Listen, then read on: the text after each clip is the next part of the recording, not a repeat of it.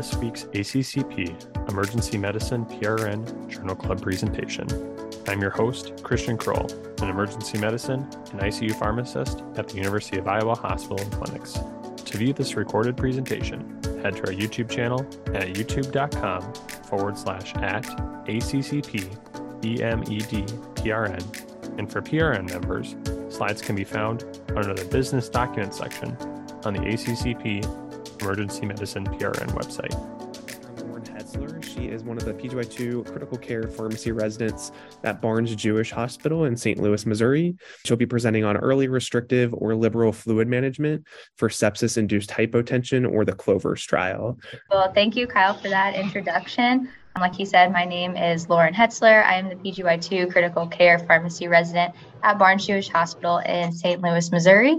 And I will be sticking with the theme of fluids today and presenting the CLOVERS trial titled Early Restrictive or Liberal Fluid Management for Sepsis-Induced Hypotension. And my learning objectives for today's presentation are to review guidelines and pertinent literature regarding fluid and vasopressor management and septic shock, and then to analyze the methods, results, and key takeaways of the CLOVERS trial. I wanted to start with just a little review of fluids and vasopressors and their utility in septic shock. So they are both used to increase perfusion for these patients who are experiencing septic shock, but work in a bit of a different way. So fluids increase our intravascular volume, thus increasing our preload and cardiac output to increase our mean arterial pressure, or MAP, and then perfusion. However, there are some adverse effects associated with fluids, such as dilutional coagulopathies and fluid overload. And then we have vasopressors, which work through vasoconstriction to constrict our vessels and increase our systemic vascular resistance and thus perfusion, as well as increasing cardiac output to also increase perfusion.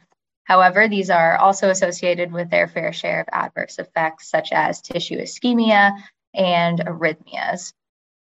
And so we know that the Surviving Sepsis Campaign guidelines recommend at least 30 mils per kilogram of IV crystalloid fluid and then norepinephrine as the first-line vasopressor agent. But what we don't have as much information on is how much fluid to be giving after that initial resuscitation, and then when to start vasopressors. And there really is a limited amount of literature, especially prospective in nature, looking at a restrictive fluid approach in patients with septic shock. One of those trials was published by Andrews and colleagues in 2017 in JAMA. And this was a randomized controlled trial looking at adults with sepsis and hypotension at a single center in Zambia. There's 212 patients that were randomized to either a sepsis protocol group or just standard of care. And patients in the sepsis protocol group received more fluid and vasopressors, and they actually experienced higher in-hospital mortality than the standard of care. However, there were limitations to this trial, including limited generalizability due to such a different geographical location with different resources to our practice here in the US. And then a meta-analysis was published in 2020 by Mayhoff and colleagues, including 637 patients and 9 randomized controlled trials investigating IV fluid volume in adult patients with sepsis. And they did not find a difference in all-cause mortality between higher versus lower fluid volumes, and also didn't find a difference in serious adverse effects. So at this point, it's still kind of unknown about the restrictive versus liberal fluid strategy. And then along came the classic trial, which was the largest prospective trial that we have to date. It included 1,554 patients and compared a restrictive versus a standard fluid resuscitation strategy in patients with septic shock in the ICU. Would like to point out that only 39% of patients came through the ED on their way to the ICU, and all patients were in the ICU when they were randomized. Just noting that this was not a trial of patients in the ED with that initial community onset sepsis like oftentimes we're used to seeing in our ED practice. Between the restrictive and standard fluid resuscitation approach, did not see any difference in mortality at day 90, and they also didn't see a difference in serious adverse effects. I thought some strengths of this trial were the large size. Like I pointed out, this was the largest prospective trial that we had, as well as the fact that it took place in multiple centers in Europe, which was maybe a little bit more applicable to our practice. However, did have some limitations, such as the fact that the two different groups, restrictive versus standard, didn't receive that much different of amount of fluid. Out at 5 days, there was only about a 2-liter difference between groups. But I think there were still some questions following this trial, one being in that ED population, what should we do for these people, and comparing the restrictive and standard fluid resuscitation strategy. And then what should we do with vasopressors? Do those have a role early on?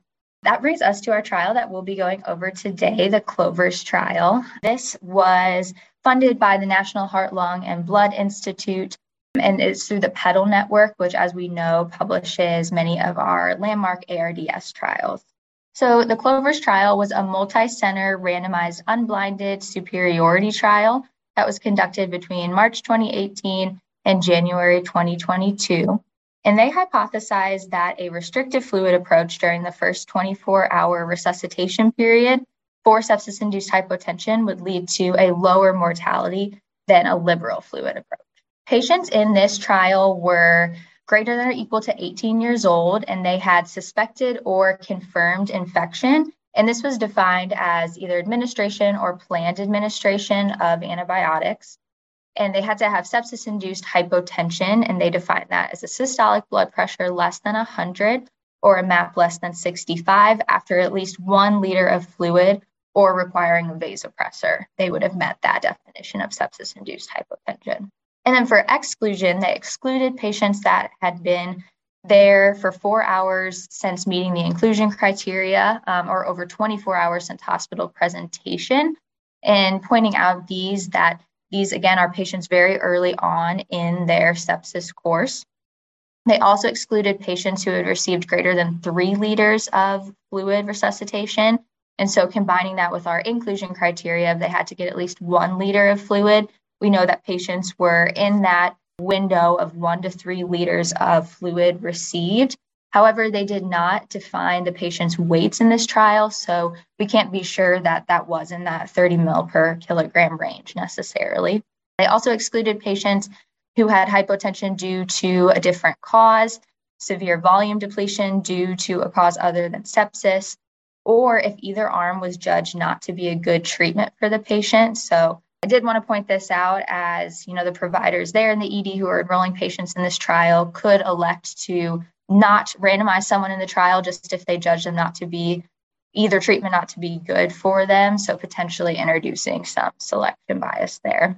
They also excluded patients with volume overload or immediate surgical intervention thought to be needed, so kind of excluding that trauma patient to an extent that may need emergent surgical intervention, and then also excluded patients who were pregnant and who no longer met the inclusion criteria.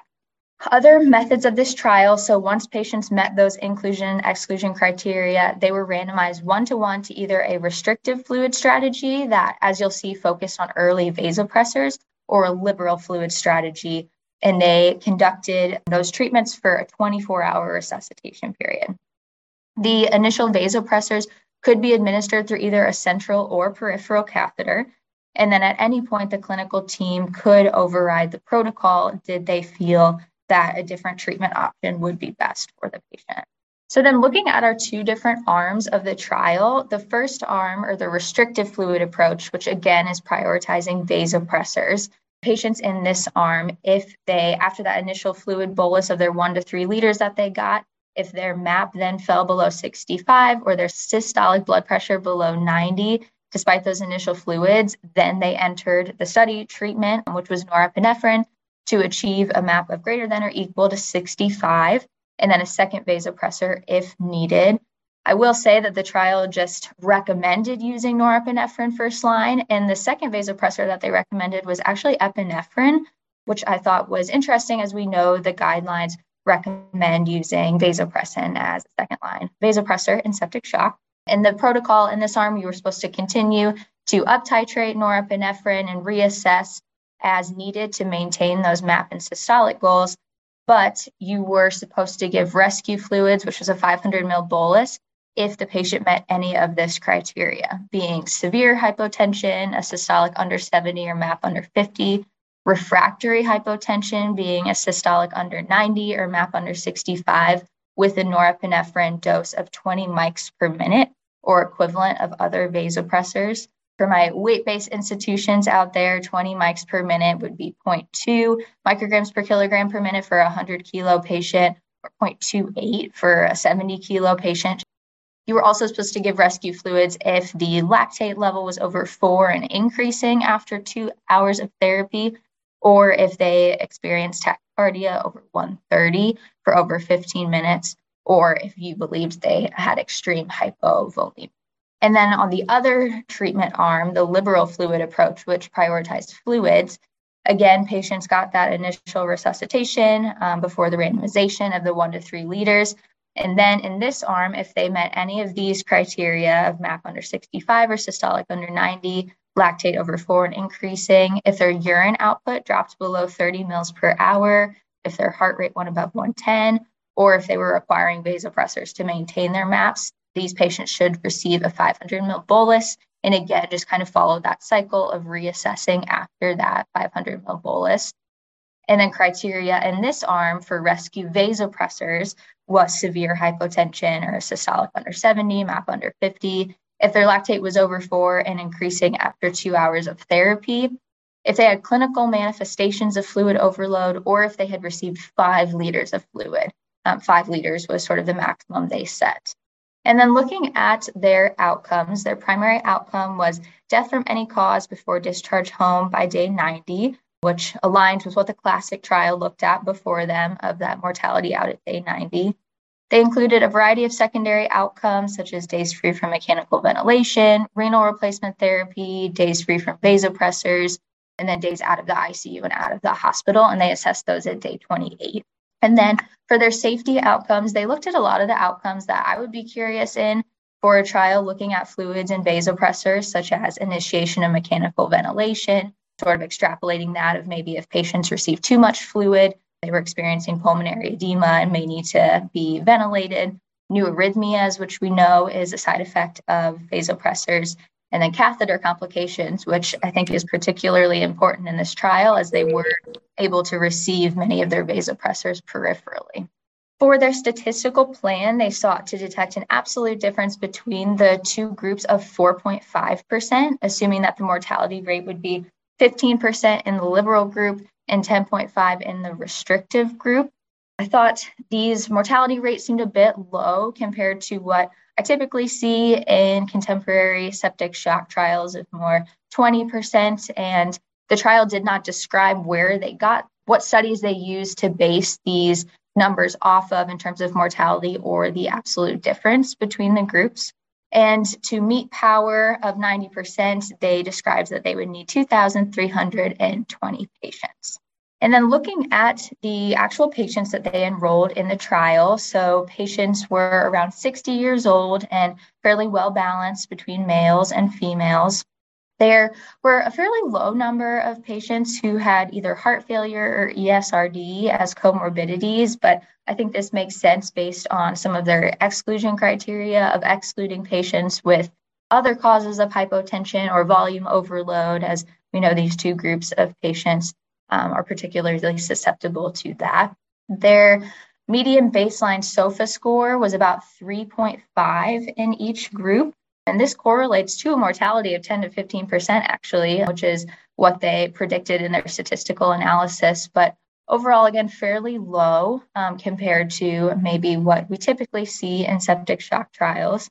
Their systolic blood pressure at randomization was 93 in both groups, so just barely in that window of systolic under 100 that you had to meet their hypotension criteria.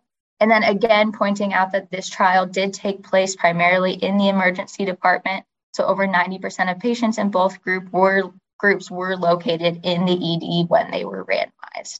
The primary sources of infection that patients were experiencing in this trial were pneumonia or urinary tract infections, although 30% of patients in each group did have an unknown or other source of infection.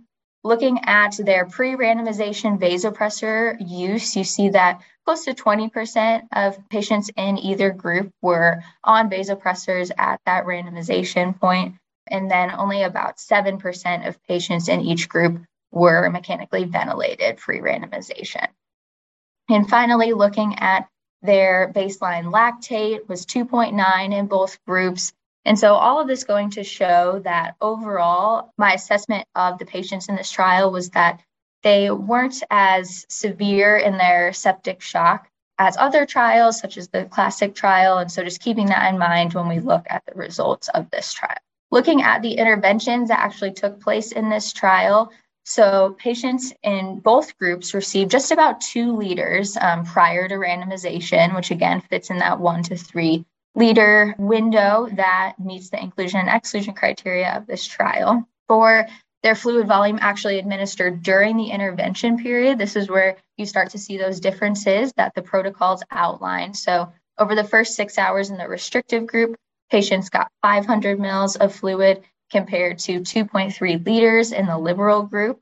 And that difference in the amount of fluid received was maintained through the whole 24-hour period. But that first 6-hour chunk of time is really where you see those main differences in the amount of fluid received. And then looking at the vasopressors administered to either group, you can see that significantly more patients in the restrictive group that prioritized vasopressors did receive vasopressors, so about 60% compared to 37% in the liberal group. They also received vasopressors quicker and for a longer duration than in the liberal group that prioritized fluid.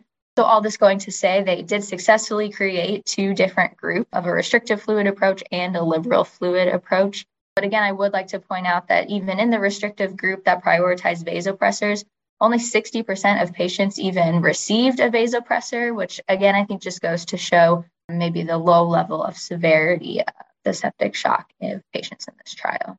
And then looking at their results for their primary outcome of death before discharge home by day 90, they did not see a significant difference in 90-day mortality between groups, 14% in the restrictive group compared to 14.9% in the liberal fluid group. I will point out that the confidence interval of negative 4.4 to positive 2.6 is fairly wide. And also looking at the number of patients that they ended up enrolling, about 1,600, they did not meet their pre-specified power number of 2,300. For their secondary outcomes, they also did not find any differences in days free from any of these: mechanical ventilation, renal replacement therapy.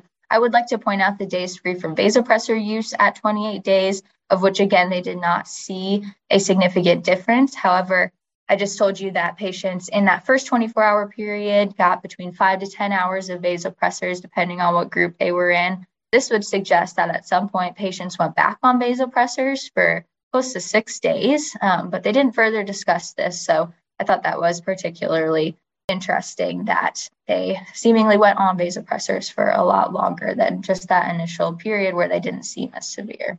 And then looking at their safety outcomes, they did not see a difference in any of these either. So initiation of mechanical ventilation at 28 days was similar between groups, as well as new arrhythmias, which we may have expected to be different in a group that was prioritizing vasopressors.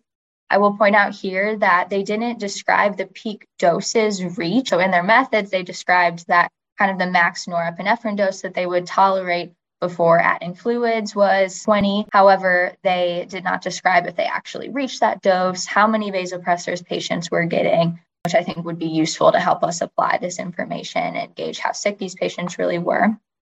They didn't see a significant difference in severe adverse effects, although I will point out that in their supplementary appendix, they described that 3 patients in the liberal group experienced volume overload leading to pulmonary edema, and 0 patients in the restrictive group experienced that, which was significant in that table. And then there was a difference in the amount of patients admitted to the ICU for the duration of the protocol. So more patients in the restrictive group that prioritized vasopressors were admitted to the ICU compared to the liberal group. My interpretation is that may be because lots of hospitals have a policy that you have to be admitted to the ICU when you're receiving IV vasopressors. And so that could potentially explain why more patients were admitted to the ICU in this group. But that also may explain, maybe patients in this group got a higher level of care than patients in the liberal group, which could have potentially created differences in the patients. And when looking at their pre-specified subgroup analysis for the primary outcome, They did not find any group of patients that was found to be associated with better outcomes in terms of one strategy versus another. This is the second slide of that. And I will point out the one that stuck out to me was patients with ESRD. Like I told you, not that many patients were enrolled in this trial with ESRD, but despite the very large confidence interval, this line is close to not crossing the 0 line. And again, since the trial didn't meet power, this potentially could have been a significant difference if the trial had met power. But that was really the only group that I thought stuck out as potentially suggesting a difference favoring the restrictive fluid strategy. So the authors' conclusions for this trial were that a restrictive fluid strategy did not result in reduced mortality compared to a liberal fluid strategy in patients with sepsis-induced hypotension refractory to initial fluid resuscitation. Some limitations that the authors brought up were that the results may not be generalizable to the extremes of volume overload or volume depletion, since those patients were excluded from this trial. They also pointed out that the trial didn't incorporate fluid responsiveness testing to guide therapy, such as bedside echoes or the CHEETAH test to help us understand where the patients are at on their Frank-Starling curve. They also pointed out that the unblinded nature of the trial may have introduced bias in reporting of adverse effects, and also mentioned that a longer treatment duration, more than that 24-hour approach, or enrollment of a population of higher severity, like I've pointed out, may have yielded different results, although I don't think we have suggestions from this trial of what that may have yielded. Some other strengths and limitations that I noted when going through this trial was that I appreciated the clear division between the intervention groups that they created. We definitely did see a restrictive group that received less fluids and more vasopressors compared to the liberal group. They had a high adherence to their study protocol. There was over a 95% adherence in either group, which I thought was a strength. I also appreciated that this was more applicable to the ED population than like the classic trial we looked at before, since randomization primarily did take place in that ED space, as well as being very early in their resuscitation course. Some other limitations that I've mentioned as we've worked through this trial were a fairly low severity of septic shock, not necessarily a huge limitation, but just making sure that we understand that's really who was included in this trial. And so it may not be applicable to those patients that are at a much more severe level of septic shock. I also pointed out that they used epinephrine as their second-line vasopressor, or at least recommended that. But again, we don't have the information on how many people actually proceeded to needing a second-line vasopressor, what doses they were receiving, which I think would have been helpful to understand. And then they also did not include a weight-based fluid volume, which we know is very important and mentioned in the guidelines. And so that would have helped us understood their resuscitation in this trial. So overall, my takeaways from this trial and application are that in general, I don't think this really pointed us one way or another in which fluids or vasopressors should be used first or prioritized. I do think that we can continue to assess early fluids versus early vasopressors in a more severe population, like I pointed out, because I think now we can say in this lesser severe population, we really don't see that big of a difference, but potentially in a more severe population, we would see a difference. And then also to continue to assess in different subgroups and phenotypes of sepsis, patients in those types of groups would be more likely to benefit from one approach than another. But unfortunately, like I said, in the subgroup analysis of this trial, we didn't get a whole lot of suggestions of which subgroups would be more likely to benefit. So I do think there is still some questions there that could be investigated, though. And then overall, my recommendation would be to continue to personalize resuscitation approach in these septic shock patients using patient-specific characteristics. Fluid responsiveness testing, I think, is something that could be incorporated more and potentially even in future trials of using those bedside echoes or other strategies to assess patients' fluid responsiveness and then putting them into a category or protocol. And then the perceived risk of adverse effects in these patients. So if you perceive your patient to be at a high risk of volume overload and pulmonary edema, using more of that restrictive approach or early vasopressors. If you have enjoyed this presentation content and would like to hear more, subscribe via your favorite podcasting app. Additionally, make sure to check out our YouTube page for all recorded presentations. Thank you for listening to this week's ACCP Emergency Medicine Journal Club presentation. Join us weekly for a review and discussion of new journal articles in emergency medicine.